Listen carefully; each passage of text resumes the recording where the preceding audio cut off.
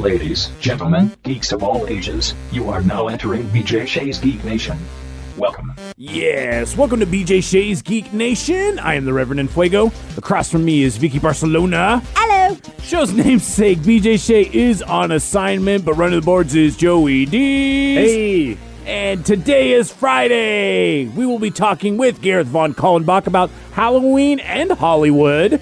We'll talk to Joe about The Foundation. We'll be interested to see what he has to say about this one. That's right. It's been a roller coaster. And of course, the Geek Sheet with Vicky B. Vicky, how can people get a hold of us? Get a hold of us via our website, bjgeeknation.com. It's going to have our blogs, podcasts, and more. Or just search for BJ Shea's Geek Nation, or BJ Shea's Geek Nation on Facebook, Twitter, Instagram, YouTube, iTunes, and the Odyssey app. Exactly. So many ways to get a hold of us. Let us know about all the geeky fun stuff that you're excited about. I know on Twitter we've got a good friend in A Drifting Nerd who sends us a lot of trailers and a lot of fun stuff out there. And keep doing that. Really appreciate what you do there. And even if you're just a person who passively listens and doesn't want to interact, thank you for downloading our podcast. Really do appreciate all of that. Let's get right into some fun stuff with Mr. Gareth Von Kallenbach talking about spooky season and more. Gareth Von Kallenbach joins us from Skewed and Reviewed, that is sknr.net. And in just over a week, it's spooky season now, but Halloween will be upon us. And that means some video games are doing some Halloween stuff. What is Call of Duty doing, Gareth? Well, this was rather interesting. They had a Halloween theme that is centered around Scream, and perfect timing because we just got the trailer for the film, the latest film that's coming out next year. And while they said for those that are playing Warzone, Verdansk is going to get the dark nighttime setting. They're calling this segment The Haunting. But what they did for Call of Duty was add various things. Now, obviously, there's like the Ghostface cosmetics. So if you want to run around essentially as Ghostface with a submachine gun or an assault rifle, you can do that. But what really made it fun was they did two things. First, they took the classic Nuketown map, and for those who may or may not know, it's a very popular one that they have adapted over the years, that whenever there's a new Black Ops, help me out here. I think we've had one with a 50s theme, one with an 80s theme. Totally. There was a futuristic one. I believe we even had a Christmas one year. There's been a few. This one is a straight Halloween theme, and it was very cleverly done. It even has the, Danny Elfman-esque jaunty Halloween music playing as you are in the menus and stuff. And so that was a lot of fun. Yeah. And then they have a Scream death match. And this is very fun because it's I believe it was about 5 rounds long is what I played. And it's a single elimination, and usually the one and done stuff doesn't work for me. But this was a lot of fun. So they took any of the standard Call of Duty Black Ops Cold War maps, and this one for us was downtown Miami. But what they do is you don't have any weaponry. I know someone ended up with like a flashbang or something, but no weaponry, just your fists. 2 people are assigned to be Ghostface hunters at random each round, and it's very simple. If you're Ghostfaced, you hunt down and stab. You have a little stabber, and you can take out the other players. If you're the other players, you have to hide and try to make it through the end of the round. But you do have the option. As I said, someone somehow got a flashbang. I don't know how they did. Or you can punch and try to take out, Ghostface that way. Did not do well in the earlier rounds. I came in late. So I was getting owned for 2. I went from trying to attack him to trying to hide. Run for your life. And then in the third round, which was the final for me, I got to play Ghostface, and I took down 3 of them. Nice! And it was good. The other guy got a couple, but a few. We lost the round because a couple people apparently found some hedges to hide in and were very good at hiding until the round was over. But it has some little sound drops and stuff like that, and it was like, it's a lot of fun. We put up some video and everything like that. And if your idea of fun is chasing someone and stabbing them from behind, yeah. And if you want to keep those same controls, because I know like something like Dead by Daylight has different controls. If you still want to play your familiar Call of Duty things, this is a fun way to do it. Exactly. Now, also, Fallout 76, which is one of my favorite things, they're actually doing a Halloween event that's going on right now as well, and they've got a really fun twist on it. Oh, absolutely. And they have gone really all out for it. And of course, there'll be the packs and the cosmetics and stuff like that. But just some of the many things they have, and it runs through November 2nd, which is really helpful, is they have the Spooky Scorched. You have extra buffs and things like that are available with a Halloween theme. But then they have things like you can get candy out at your base. You can get a popcorn machine for your camp.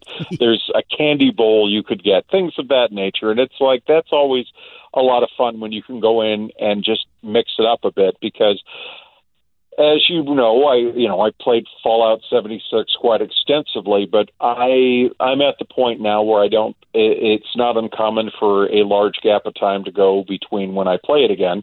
Traditionally, I go back in when there's something new. The daily events and stuff like that, or the weekly events, those are fine. I go in for when there was new content. The Brotherhood of the Steel updates that they had, those definitely get me back because that advances the story. If I'm kind of bored, I'll go in. But with just the whole nature of, hey, there's a special event here where you can get whatever, doesn't draw me back in. I want something different that advances it. This is something that would get me back in because at the very least I want to run around, have a look, and get some of that gear for the camp. Oh, totally. That's a lot of the fun of it, too. I mean, the community is pretty amazing when it comes down to Fallout 76. So letting them kind of do all of this stuff really enhances it all at this point. Absolutely. And look, anytime you can take on the Scorched is always fun. And if they have a Halloween look to them, all the better. And, I'm also that sicko that pops out of the power armor and eats them if the food supply is low. So, you weird cannibal. Deal with the radworms later, and it's a great Halloween video right there. Oh, my God. Yeah, it is. That's hilarious. And then finally, off of the Halloween stuff, but moving on to Hollywood, it looks like we narrowly avoided having a Hollywood shutdown. Absolutely. This thing was pretty severe. And what was interesting is that while the discussions were going on, it really didn't become a focal point in the news till about a week and a half before it happened. It was supposed to happen. The shutdown was potentially going to happen as soon as this past Monday, and they resolved it over the weekend. And what is so interesting is if you look back over the Hollywood strikes, we have had director strikes, we've had actors situations, and we've had writers and the people with that. And it's usually, money, working conditions, residuals, back in the day, how much per each DVD am I going to get? How much for every time it's shown on HBO? All this sort of stuff. Well, what people didn't pay a lot of attention to, and it's kind of sad because essentially these are the people that don't get a lot of the credit, but good luck trying to put on a production without them. And this is what is essentially referred to as the stage employees. And for people that don't know, these are the grips who have to move things around the set. These are the makeup people. These are the sound people. These are the camera technicians, all of them. And while there was obviously money was an issue, one of the big issues was things like working conditions. Some of them had said, especially under COVID, that they had to skip meals. The meal breaks had to be skipped. Yeah. They said things like the amount of downtime between when they break for the day and resume was below what it should have been.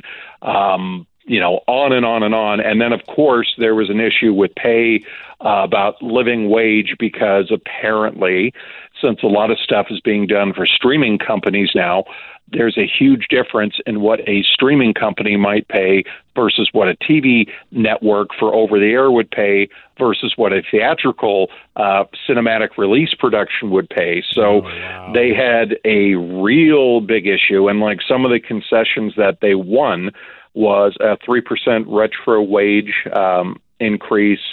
They are supposed to get apparently a 32 to 54-hour minimum weekend rest time.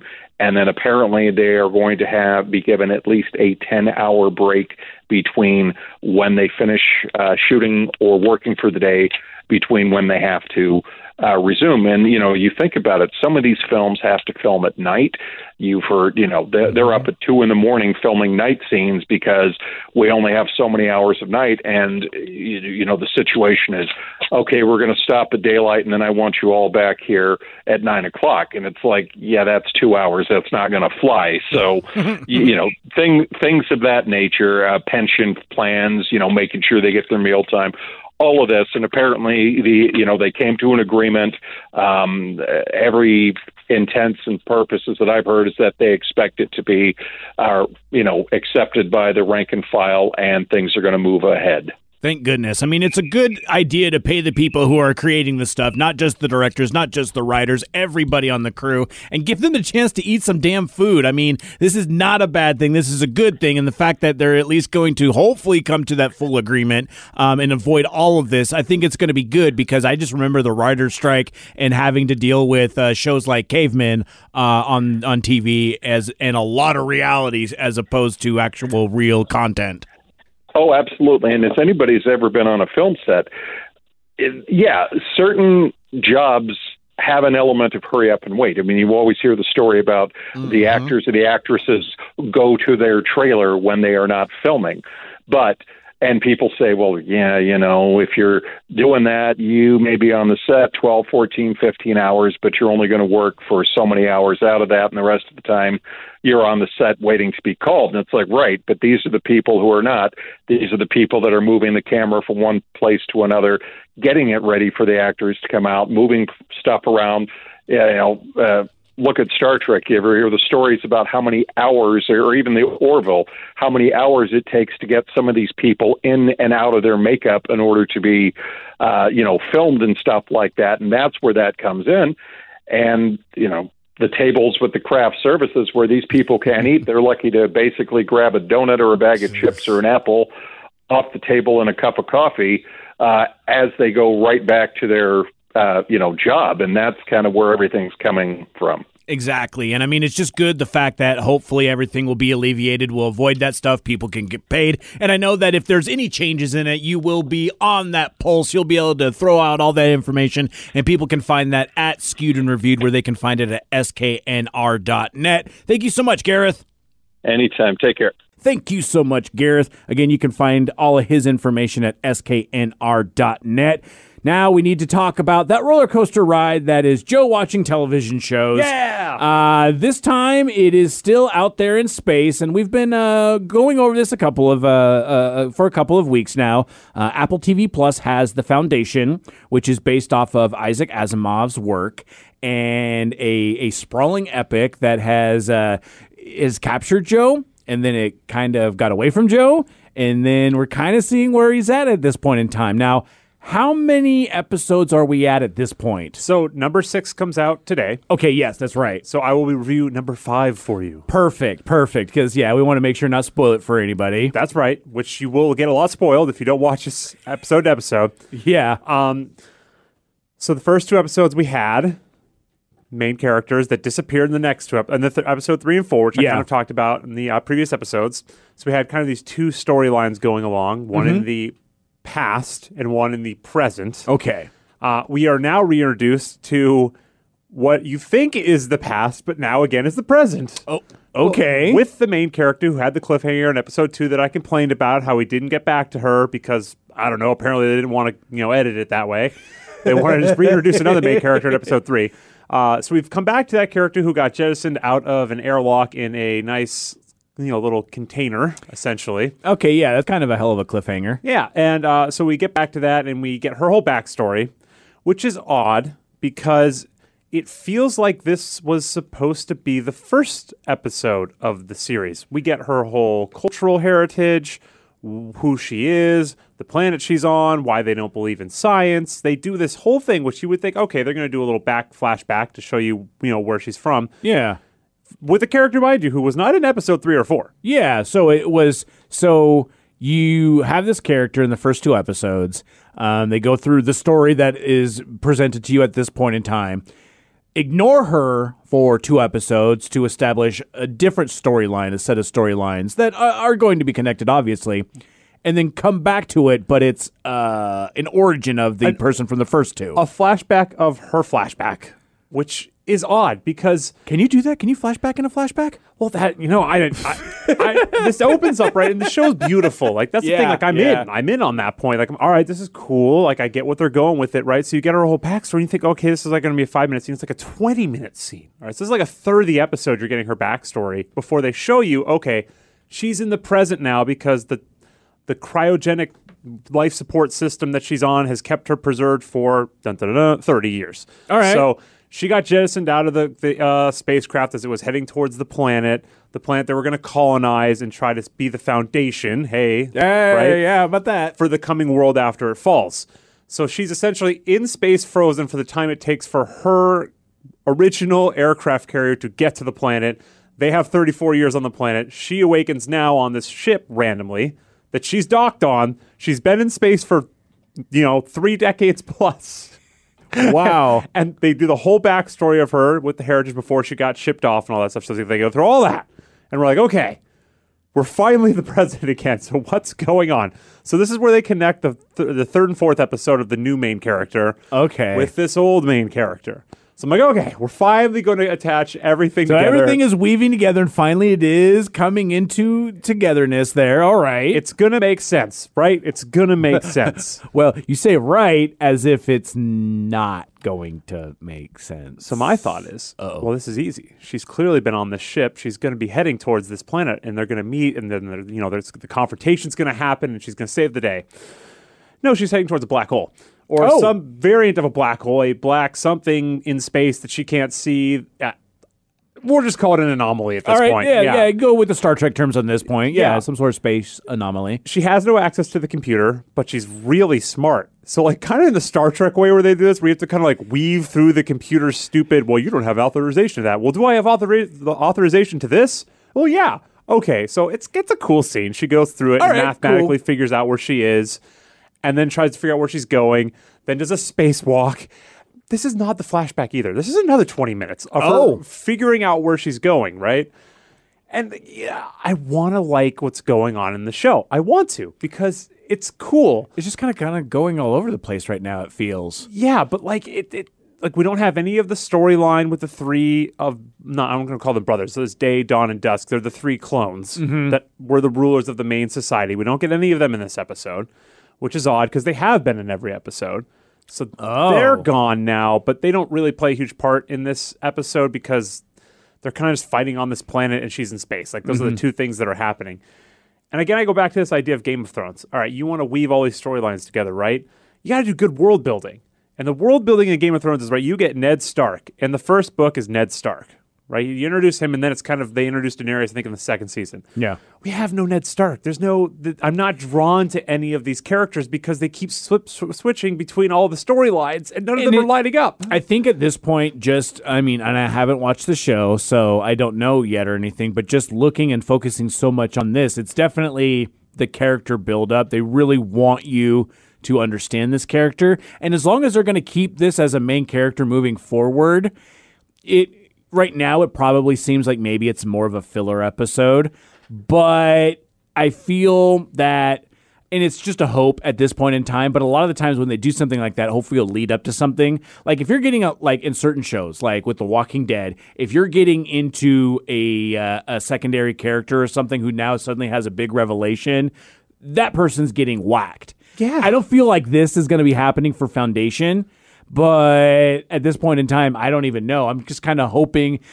I'm hoping that a lot of, because I can tell where you're like, they don't know what they're doing right now, and they don't know where they're going. I'm hoping that after maybe a couple more episodes, and it might be just kind of a long slog if it's going week to week on this for you. Yeah, the thing that really makes it interesting to me is when you're captured in those first 2 episodes, you kind of understand the storyline and where it's going.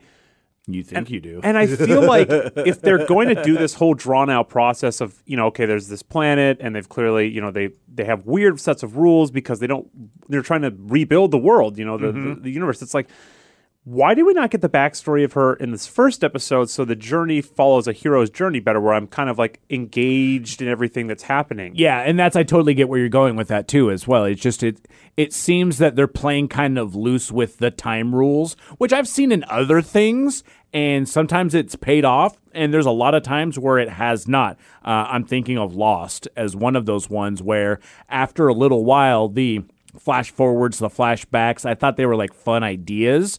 And most of the time, they just were implemented not great. Yeah, because that's the thing. There's a really good storyline in here, even for shot with what they have. And I'm not sure if it's because they wanted to capture the ratings and get people in on the first 2 episodes. But I feel like if they had redone it and not done any time travel and just kind of gone along with what happened, and then maybe if they skip forward a little bit, like they tell you, oh, hey, we're jumping here after this episode, instead of going back and forth so much, it would have played out better, because I legitimately do like the character storylines that's going on. It's just that every episode, I feel like I'm fighting to get engaged because I get, a quarter of the way into one of them with a long scene, 10, 20 minutes, but no real resolution. And then I skip to the next one, and we do the same thing, and then there's no real resolution. Then we skip to the next one. It's like, we have 3 cliffhangers, but you've already shown you're not going to address the cliffhangers sometimes. So it's just hard to stay focused on the overall arc of the show. We're definitely going to be following this week by week with you and BJ, since you guys are the ones who are watching it. But at the end of the season, I kind of want to see,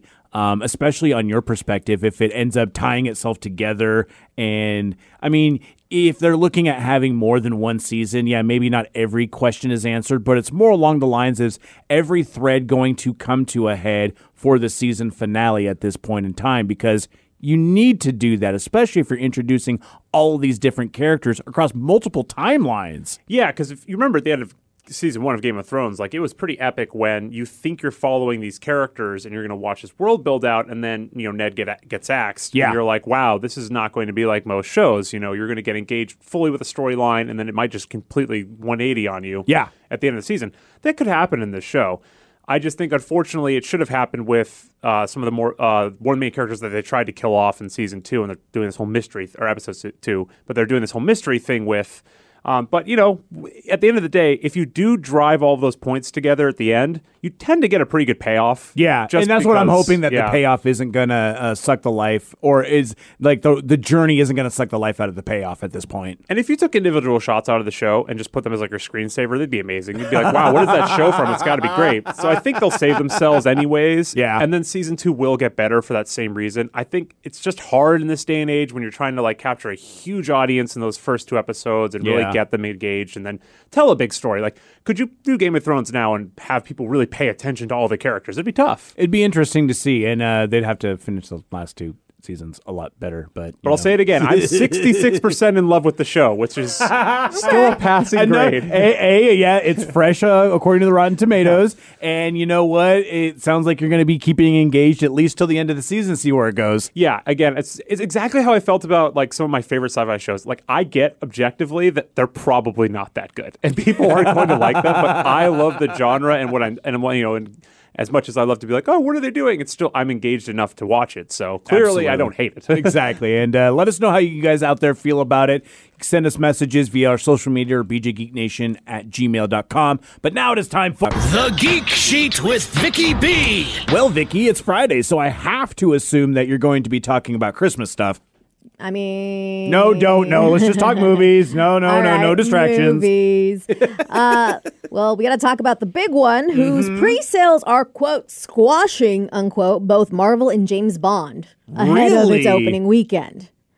It is going to be probably one of, if not the biggest movie of the year, and it's not even a Marvel movie or a Disney movie. Finally. Or Star Wars movie. Yeah, right. But it's still a remake. It's a remake. It's set in a galaxy far, far away. And I know, Joe, you are super excited about this based off of Frank Herbert's work, Dune. Dune. Now, Dune did have a movie when it first came quite a while ago that actually had Sir Patrick Stewart in it, Sting, and was directed by David Lynch. And what? Yeah. And it ended up being a little bit of a mess, but also a lot of people do love it. I have a feeling that this one's going to be spectacular. I have really high hopes for it, so you better not screw it up, Dune. So it's looking like they're going to be setting box office records, even pandemic-adjusted ones. Oh, wow, okay. So the tracking for Dune's domestic opening is, I mean, it's varying because it's obviously not here quite yet. We'll hear it probably next week sometime. Mm-hmm. But independent estimates are putting the opening weekend at $30 to $35 million. Which is pretty big for what we're dealing with now. And this is based on the strong pre-sales they're reporting, and they're actually kind of expecting, exhibitors are expecting closer to $50 million. And mind you, this is also premiering on HBO Max. Yeah, which I mean, I know the director Denis Villanueva. I think so. He's talking about he's not happy with that. Most people who are dealing with the directors or a lot of the actors are not necessarily happy that it's coming out on HBO Max as well. But also, I feel that this is one of those movies that I'm going to be watching it on HBO Max. Huh, I didn't realize the director also did Arrival. If you want to mind up of a movie. Yeah. But along with those lines, it's just the fact that I feel like in order to get the scope and the epicness of this, I'm still going to be watching this in the theater. Mm-hmm. Maybe with the RPX, maybe with the IMAX. I don't know if they're doing it with IMAX, but I definitely want to. So is it free on HBO Max then? Yes. Yep. Oh, wow. Yeah, and that's the thing with HBO Max is like when they announced that they were doing this for this year, the simul things, that it would come out for free if you have the HBO Max subscription. Not like Disney with their premiums where it's $30 a pop to get the early release of the movie. And as of the time of this recording, it is certified fresh at 87%. Damn. Now, I know Black Widow had the problem, right, where Scarlett Johansson sued the company because I think her bonuses were tied into the amount of money the movie makes, it was right? contract-based stuff. And that's kind of like the big problem that a lot of the companies are having. Or not companies, but the directors, actors, and stuff like that. They're losing money on the back end. So it's affecting people's bottom lines. And even with Disney and Scarlett, like they settled out of court because Disney knew that they weren't doing it the way that would be advantageous for the contract that they'd already given them. I mean, it's like you kind of, as a person who's not an actor and doesn't make that much money. Oh, yeah. Like, it's easy to be like, oh, calm down, you're getting paid. But the amount of training and work it takes to get into not only movie shape, but also to do all these stunts, to do all this work, and to put like all these different things aside, because I mean, she's a mom too, like, or any actor really. Mm-hmm. It's still a lot of work, and it's physically demanding. So if you're expecting like, hey, this is how much I'm going to be paid for this amount of work, and then you're not, it is still not fun. Absolutely. I know that was a major shift in movies of the last decade or two, was that since they don't make DVD sales anymore, all that money and stuff, a lot of the money comes from box office sales essentially, and that's how a lot of the actors now have their bonuses and stuff tied into it. So I wonder how they work around that now when it shifts to being on a streaming service. And it's even looking at this, like even when they announced that they were going to be doing this with a lot of the HBO Max stuff, it was essentially an experiment to see what they're doing. And then after this year, because they said they were going to do it all the way through this year, I don't think a lot of them are going to be down with this again moving forward. Yeah, I mean, I wonder if you're going to see movies just being funded by big streaming services now, as opposed to the motion. And we've seen that with the motion picture industry, or at least some sort of like contractual, like a little asterisk. Like if there is some sort of pandemic or something crazy happening, I should be entitled to this amount of money based on this. And we are seeing a lot of it with Amazon. Amazon is putting out their own movies or movies that they've bought that have already been shot, and just Amazon exclusive ones. And it's not just the strange B movies that are out there a lot of times. Some of these are big budget blockbusters that I tend to want to watch on the big screen, much like Dune at this point. Oh, yeah. Yeah. The amount of amazing actors that are in this movie, we got Timothée Chalamet, who's like the next biggest Timothée thing. Chalamet. Like, I feel like we're not only seeing him everywhere, we're going to continue to see him everywhere. Like, he's going to... Yeah. There were photos that were leaked. He is going to be playing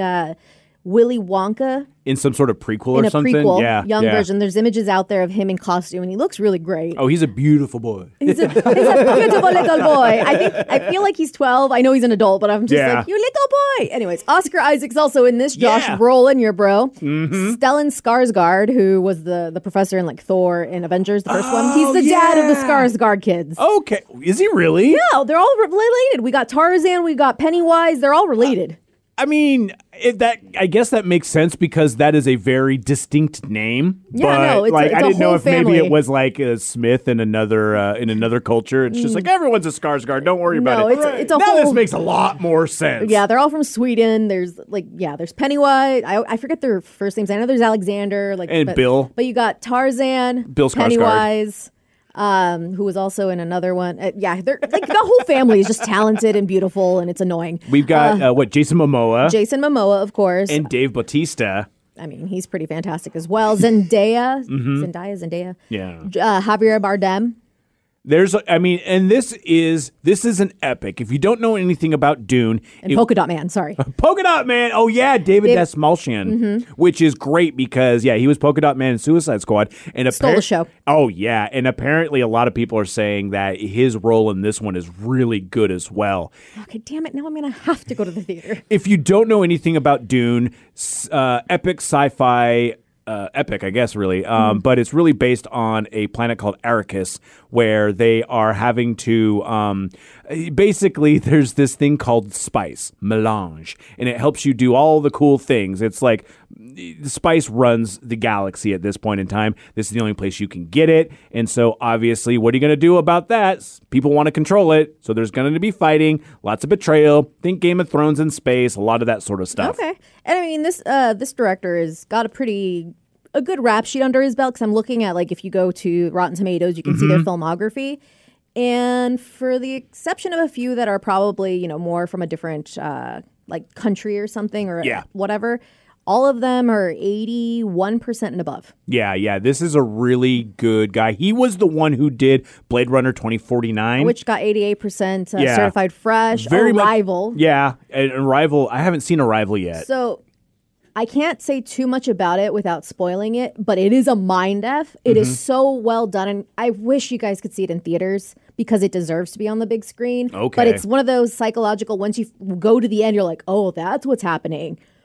Oh. Make you want to go back and rewatch it then a at that little bit, point? but your heart's a little like, I don't know if I can take it. Oh, wow. Just because it's like, you're still processing what you just saw, but your heart is connected to these characters. Like, he found a way to connect you to these characters that are dealing with aliens coming to Earth. Yeah. And trying to communicate with them and what their arrival means. Oh, yeah. Okay, But, like, I remember. Yeah, that's the one, yeah. But there's some other elements in play that really just... I think with certain things that happen and are said and done, I don't know if Joe will like it because... I just assume Joe won't like it. I think I saw it. That was with Amy Adams and Jeremy Renner. Yeah, I saw that one. That was a good movie. Okay. Ooh, look at that. It's got the Joe seal of approval. Yeah. I mean, it was 94% of Rotten Tomatoes, so I know that's not out in theaters. But if you get a chance to see that, definitely watch it because it is in that mystery. I don't want to say thriller. Yeah. But there's that suspense. You're not really sure what's going on. Oh, totally. I will quickly give a little heads up on other movies that are coming out. If you have kids and that may not want to watch Dune or it's not date night week or whatever, Ron's Gone Wrong. I keep hearing about this, but I'm not 100% sure what it is. It's not a Disney movie, but it is a children's movie. Yeah, It's 20th Century Studios and Locksmith Animation, and it's the story of Barney, a socially awkward middle schooler, and Ron. He's new, walking, talking, digitally connected device, which is supposed to be his best friend out of the box. Ron hilariously malfunctions, sets against the backdrop of social media age, launched them into an action-packed journey in which boy and robot come to terms with wonderful messages, wonderful messiness of true friendship. And Ron is voiced by Zach Galifianakis, which is hilarious too because it looks like a baby Baymax. That's exactly what I was thinking. Yeah, so it feels like it will be something along those lines. The artwork has like a mix, like Cloudy with a Chance of Meatballs, mixed with Luca, mixed with Ratatouille, mixed with it kind of that vibe. That's the one I remember too as well. This is Jack Dylan Grazer plays Barney, the middle school kid. You remember him as the best friend in Shazam. Ed Helms is in this. Rob Delaney. Took me a minute to figure out who he was. He was Peter in Deadpool 2. He was just the normal guy. The one with no powers. An actor that I'm really enjoying more and more in Justice Jesse Smith, who was in Detective Pikachu. Oh, was he the kid? Yeah, he was the kid. Okay, I've seen him. I'm seeing him more and more in other things, like in trailers for movies that are looking like I want to see this, or shows, or everything. But I feel like he might be another one of those guys that we need to keep an eye out for. Nice. Last one, definitely. I believe this is Netflix. I could be wrong. The Harder They Fall, and it's the cowboy like that cowboy movie Western that has a predominantly African American cast. Oh yeah, this is Zazie Beetz. I believe Idris Elba. Yeah. Like all of them. Jay-Z's a producer on this. Jonathan Damon Wayans. Majors. Yeah. Lots. That'll be an interesting one. And yeah, I really want to see that. It is out on Netflix, so you can check that one out too. And until next time, guys, stay nerdy.